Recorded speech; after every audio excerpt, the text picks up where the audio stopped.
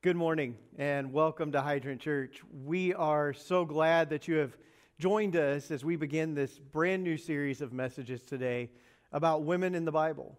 Now, we can look at ancient history, all throughout history, right up to our own time, and see so many different ways that women are objectified. We can see how their voices are diminished, their opportunities and their influence minimized whenever possible. Unfortunately, that has often found its way into the church as well. There are those who take a few lines written by the Apostle Paul and they lift them out of a letter to a particular church going through a particular situation, and they use those in contrast to the whole movement of Scripture, to the ways that God calls and uses and empowers women all throughout the Bible. If we look into Scripture, we can go all the way back to the book of Judges. Even before there was ever a king in Israel, one of the judges selected by God to lead his people was Deborah. And it wasn't because there weren't capable men, it's because he chose her. If we keep moving throughout the Scriptures, there are dozens and dozens of these stories. Another one is Huldah. In 2 Kings chapter 22, they are in the midst of a renewal among the people of God. And there are many well-known prophets around at this time. But Huldah, the prophetess, is chosen to help lead the renewal. We can keep going and see that Jesus chooses Mary Magdalene to be the first one to witness to his very resurrection, the first person to ever preach the resurrection, the first one to ever spread the good news that Jesus is alive was Mary Magdalene. Paul himself, the apostle whose words are often contorted and misused and misunderstood to relegate women to the sidelines or the background, chose Phoebe as a deacon and Priscilla as the lead teacher in Corinth.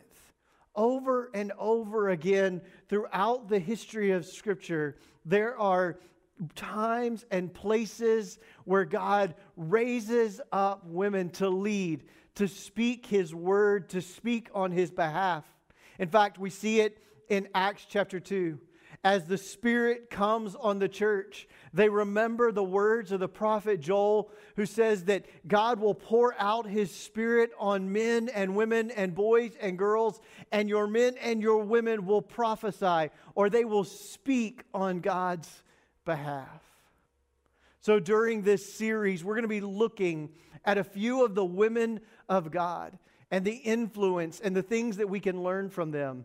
And with the exclusion of today, these messages are going to be shared by women of God who are a part of our faith community here at Hydrant Church. They are a part of our leadership team here at Hydrant Church, and they are going to be sharing how God has impacted them and the stories of the women of the Bible and what we can learn from those stories today.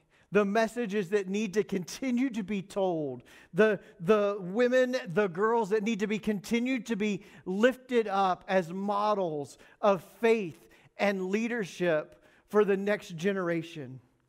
So today, I want to take us and begin this first story.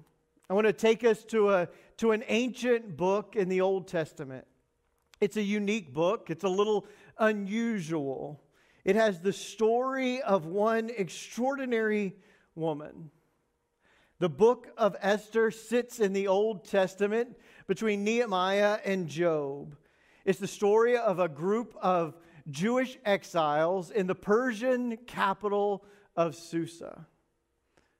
Now, there are four main characters in this story that is the entire book of Esther. The first is the king, Xerxes. He's a bit of a lush. He gets drunk. He's drinking all the time, having feasts and banquets. The story begins with this massive, months-long celebration of his glory and his wealth. But he's, strangely enough, for Persian king, a pushover, easily influenced by others, for good or bad. He's a bit narcissistic and insecure. And then we meet a man named Mordecai. Mordecai is a leader among the Jewish people. He is a bit stubborn and obstinate. He has a little bit of a chip on his shoulder, but he's known as someone with a deep faith in God. He has a conviction that is unwavering about God's ability and willingness to keep his promises, even in times when it feels like God is nowhere around, even in exile. Now, then there's Esther herself, the one the book is named after. Esther is the niece of Mordecai, a beautiful young woman who is entered into a year-long beauty pageant and wins and is made queen of Persia while also hiding the fact that she's Jewish. And then we meet Haman. Haman is our antagonist. He's got a need for glory, a need for power, a need for influence. We're told that he's an Agagite or a Canaanite. He was one of the ones whose ancestors were run out of the promised land by Israel. And so he hates the Jewish people in Susa. But even more, he hates Mordecai. Now, it probably goes to the fact that there was this day when Haman was raised up as this really important noble, and the king declared that everyone should bow their knee to Haman. And Mordecai, remember, chip on his shoulder, Mordecai refused to bow down. And that got under Haman's skin more than anything else. But as we look at this story, there is one character that is conspicuously missing from the story. And in a lot of stories, we wouldn't notice. But this, being a story out of Scripture, a story out of the Bible, it's odd that not once is God mentioned in this book. Not once does God speak. He doesn't speak to Mordecai. He doesn't speak to the king. He doesn't speak to Esther. He seems to be missing. He's just not there. And it starts to trigger a question. How do we act? What do we do when it feels like God is absent? Can we trust His promises when it feels like we've been led into exile? Can we trust that God will be faithful when we've been unfaithful? Can we trust that something's happening even if it appears like God is nowhere around? So let's jump into the story. It begins with Xerxes in this massive months-long party. And by the end, he's drunk, and it comes to the last day, and he wants to show off his wife. Except his wife has been having a party of her own with the women, the noble women of the kingdom, and she doesn't want to be arm candy. She doesn't want to be paraded out like another possession. And so when the king summons her, she refuses to go. He goes into a drunken rage and removes her as queen and sends out this kind of ridiculous decree that every man should be the master of his own house, because the noble women, having seen the queen deny the instructions of the king, are worried that all the wives of the community, all the wives of the country will rise up. And they need to find a way to push them back down. But now Xerxes needs a queen. He's given an idea. He said, they came to him, his noblemen, his advisors said, why don't you hold a pageant? Why don't you hold a contest? And we'll gather all of the most beautiful women from all of the provinces over which you rule. And we'll put them through beauty treatments, and we'll have the eunuchs take care of them, and they will come to you one at a time and spend time with you until you find the most beautiful, the one that pleases you most, and she will become your new wife, your new queen. I guess this is kind of the first love, marriage, reality TV show type thing in history. This absurd kind of contest that lasted over a year. But as it shakes out, Esther, the young Jewish woman from Susa, is chosen. She has a soothing voice and is beautiful and pleased the king. And she's chosen as the new queen. Just so happens. Now, the ancient Jewish readers, having heard this story and reading this story, would have instantly said, I think God did that. Of course she won. She's one of us. God is doing something. Of course he's going to raise up one of us. And then there's Mordecai. It just so happens that he's in the right place at the right time. We find it in Esther chapter 2, beginning at verse 21. It says this: during that time, that's right after Esther has been made queen, it says that Mordecai was sitting at the king's gate. Bigthana and Teresh, two of the king's officers who guarded the doorway, became angry, and they conspired to assassinate King Xerxes. But Mordecai happened to overhear. He happened to find out about it. And he told Queen Esther, who in turn reported this news to the king, giving credit to Mordecai. And when the report was investigated and found to be true, 2 of the officials were impaled on poles. All this was recorded in the book of Annals in the presence of the king. So it was all recorded, and they took note of Mordecai having uncovered the plot that saved the king. Now the story just kind of jumps in chapter 3. Just after this, King Xerxes honored Haman. He honors Haman and he raises him up to the top noble position. And he is given a special ring, and everyone is supposed to bow. But Mordecai refuses. And Haman hates him for it. Not only does he hate Mordecai, but he hates all of the Jewish people, and he comes up with a plan. Remember how influenced Xerxes is? Haman has a plan. And he decides that he's going to come up with a plot, and he's going to convince the king to write a decree to eliminate the Jewish people from all over the kingdom. Now, they're not really sure when to do this, so they roll a dice, a purr, to choose the day. They roll this dice, and it lands on the 13th of this particular month. And so they go to the king, and they say, listen, you have people in your kingdom who hate you, who don't follow our laws. They don't have our religious beliefs. They don't fit in. We need to get rid of them.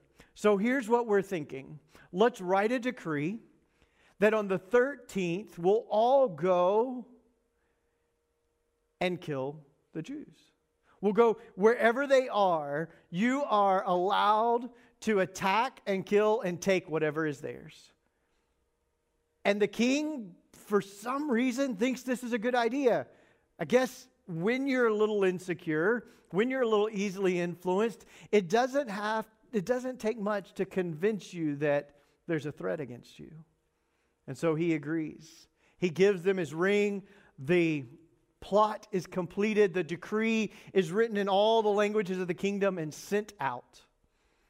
And the Jews begin to mourn. They begin to wail. They begin to fast. They don't know what to do. And Mordecai is found fasting in sackcloth and ashes outside of the palace. And word is sent from Esther to him. Listen, you got to stop this.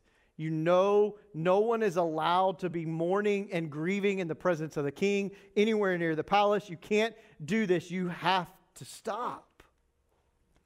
And he sends back word about what has happened. And he warns her There's not anything that you're going to be able to do to escape. We find this part of the story. It's kind of this significant moment in chapter 4 of Esther. And it begins at verse 1. It says, when Mordecai learned of all that had been done, he tore his clothes and he put on sackcloth and ashes. And he went out into the city, wailing loudly and bitterly. But he went only as far as the king's gate, because no one was allowed in sackcloth to enter in. In every province to which the edict and the order of the king came, there was great mourning among the Jews, with fasting, weeping, and wailing. Many lay in sackcloth and ashes. Now when Esther's eunuchs and female attendants came and told her about Mordecai, she was in great distress. She sent clothes for him to put on instead of his mourning clothes, and he wouldn't accept them. Then Esther summoned Hathach, one of the king's eunuchs assigned to her, and ordered him to find out what was troubling Mordecai. So he went and talked to Mordecai in the open square of the city in front of the king's gate. Mordecai told him everything that had happened to him, including the exact amount of money that Haman had promised to pay into the royal treasury for the destruction of the Jews. He also gave him a copy of the text of the edict for their annihilation, which had been published in Susa. It was to show Esther and explain it to her, and he told him to instruct her to go into the king's presence to beg for mercy and to plead with him for her people. When he reported back to Esther, she instructed him to report back to Mordecai, listen, all the king's officials and the people of the royal provinces know that for any man or woman who approached the king in the inner court without being summoned, the king has but one law, that they be put to death unless he extends the gold scepter to them and spares their lives. But for 30 days have passed since I was called to go to the king. So here we have Esther and Mordecai. Mordecai is grieving, and he shares this report of the annihilation of the Jews with her. And she feels powerless. All her life she's been objectified, chosen for her beauty. She feels powerless. Even if she were to go to the king, even if she were to try to speak to him, if he, for whatever reason, decides that he doesn't want to talk to her, it could cost her her life. She has no influence in her mind. She has no power in her mind. And in fact, it feels like God isn't there. They're in exile. He abandoned them. He left them. And now they have to figure this out. But Mordecai wasn't buying it. He didn't believe what the world said about Esther. He didn't believe what the world said about their God being defeated by the God of the Persians. And he says to her, don't think that because you are in the king's house, you alone of all the Jews will escape. For if you remain silent at this time, relief and deliverance for the Jews will arise from another place. But you and your father's family will perish. And then he says something really interesting. And who knows? And who knows? But that you have come to your royal position for such a time as this.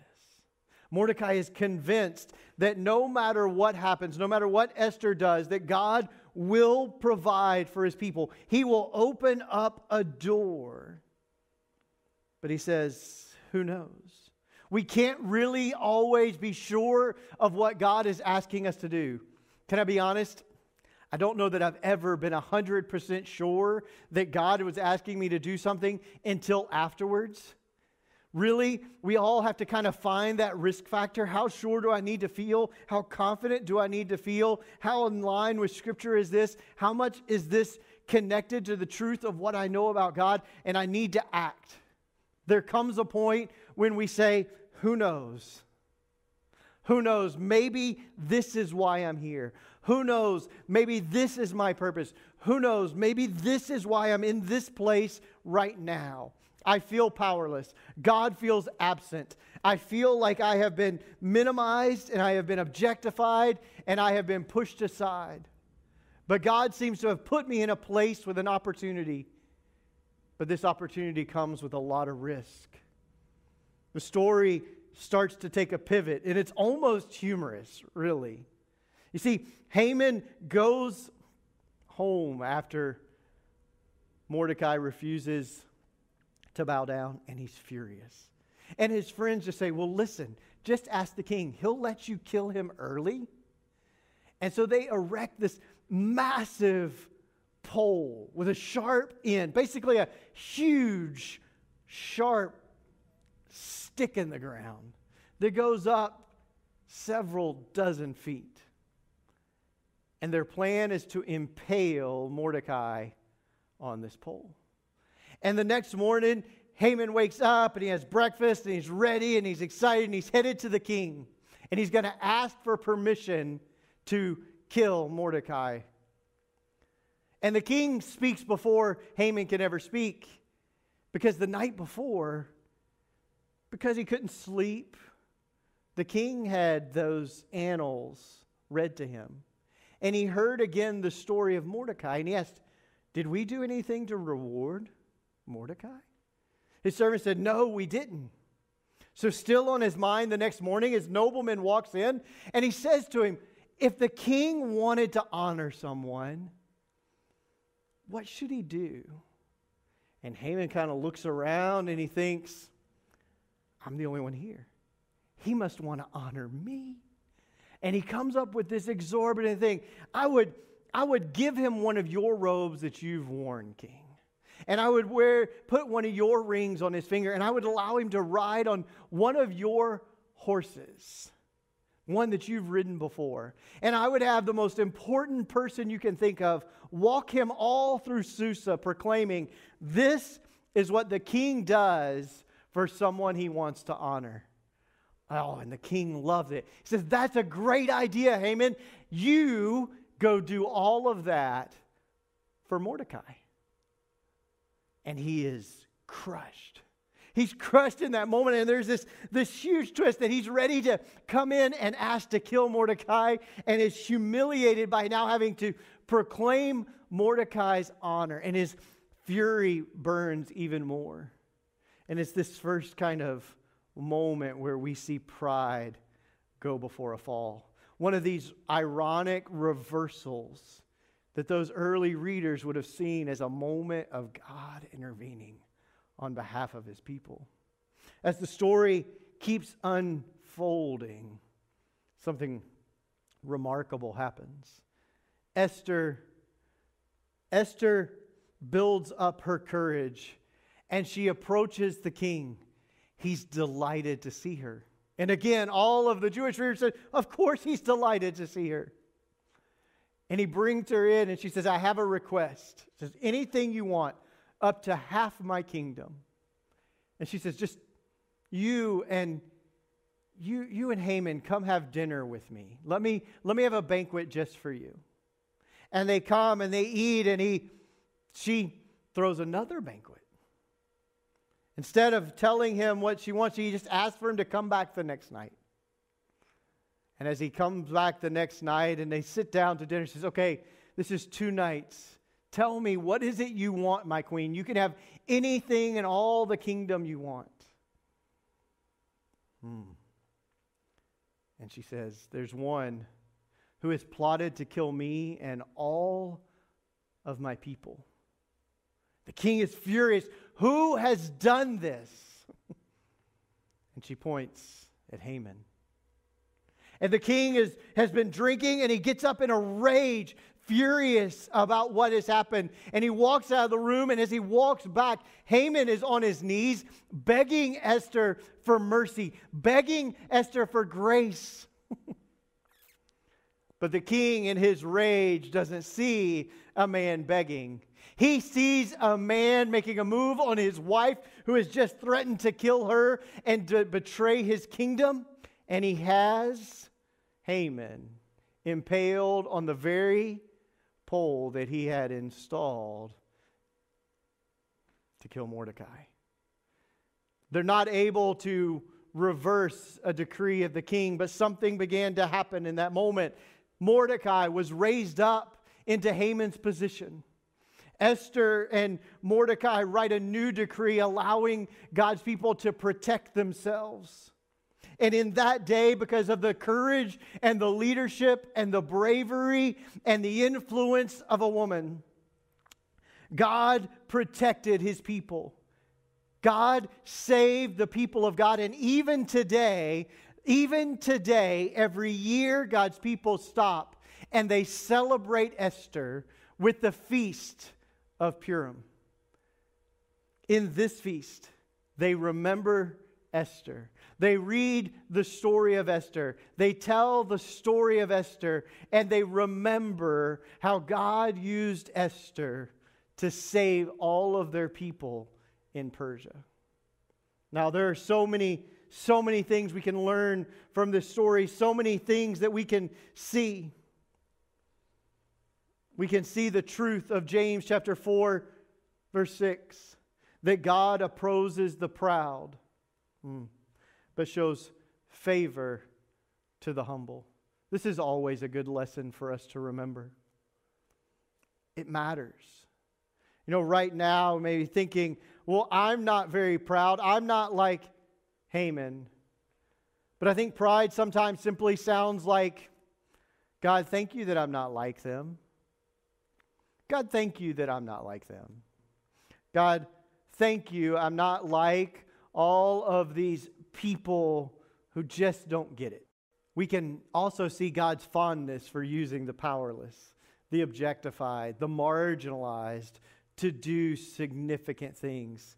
It says in the New Testament that he chooses the unwise to shame the wise. He uses the weak to shame the strong. That God has a tendency to raise up whomever he chooses. And he may be putting us in a situation just for that moment. And we don't get to decide whether we're powerless or not. We don't get to let go of our faith because it feels like we've been abandoned. We choose to believe over and over again that God is with us, that God is working, and that he is always faithful to his promises. And we simply do whatever he asks us to do. There may even be times when all we have is a who knows, perhaps, I think this is what God is asking me to do. This is the most loving thing that I can imagine. Life right now may feel a little uncertain. It may feel a bit ambiguous. You may feel powerless or like God is absent in this great big story. You may not know for sure what to do or how to act. But I think we can learn from Esther. We can learn to have courage in times of uncertainty. We can learn to have faith that God is always faithful to his promises. We can learn to believe that God is at work behind the scenes, even when we don't hear him or see him in the way we want to. And maybe we don't have to believe that every coincidence and every ironic twist is God manipulating things behind the scene. But we have to believe that God is at work, that he's never betrayed us, he's never forsaken us, he's never left us alone, that his grace goes before, beside, all around, and with us in every moment. We can believe the truth of Joshua 1:9. Be strong and courageous. Don't be afraid or discouraged, because the Lord your God is with you wherever you go. Let's pray. Father, in these moments, would we hear your encouragement, your hope, and your strength? Would we look to Esther as a model of courage and uncertainty, in faith when it's ambiguous, in the ability to choose to act in spite of our fear, to know that you are with us in everything. Your purposes won't be thwarted or undone. So we trust you. We ask for your help in these moments to know when and how to act with courage, to act with hope, to act in love. And would you be glorified by the work of your people. In Jesus' name, amen. Thank you for tuning in this weekend to worship. We realize now more than ever how important it is for us to stay connected. So I want to encourage you to text in to 919-888-4401. And you can join us in supporting what's happening here at Hydrant and in our community. We've made it really easy for you to set up automated giving on our app and on our website. Know that you are loved. Have a great week.